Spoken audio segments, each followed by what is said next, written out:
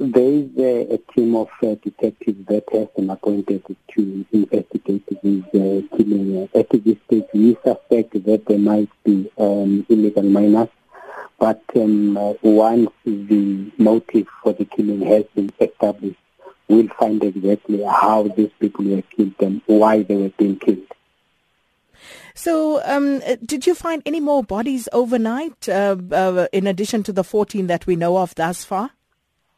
At this stage, we have got those 14 bodies, no more bodies have been found overnight. I see you've also put out a call for anyone who is missing a loved one to contact the police to try and identify some of the bodies. Has anybody come forward as yet? At this stage, nobody has come forward, but we believe that maybe the relatives of these victims will be coming forward. But we are also appealing to the members of the public who might have information about the motive for these killings to come forward. All the information that may lead to the arrest of the suspects will be rewarded.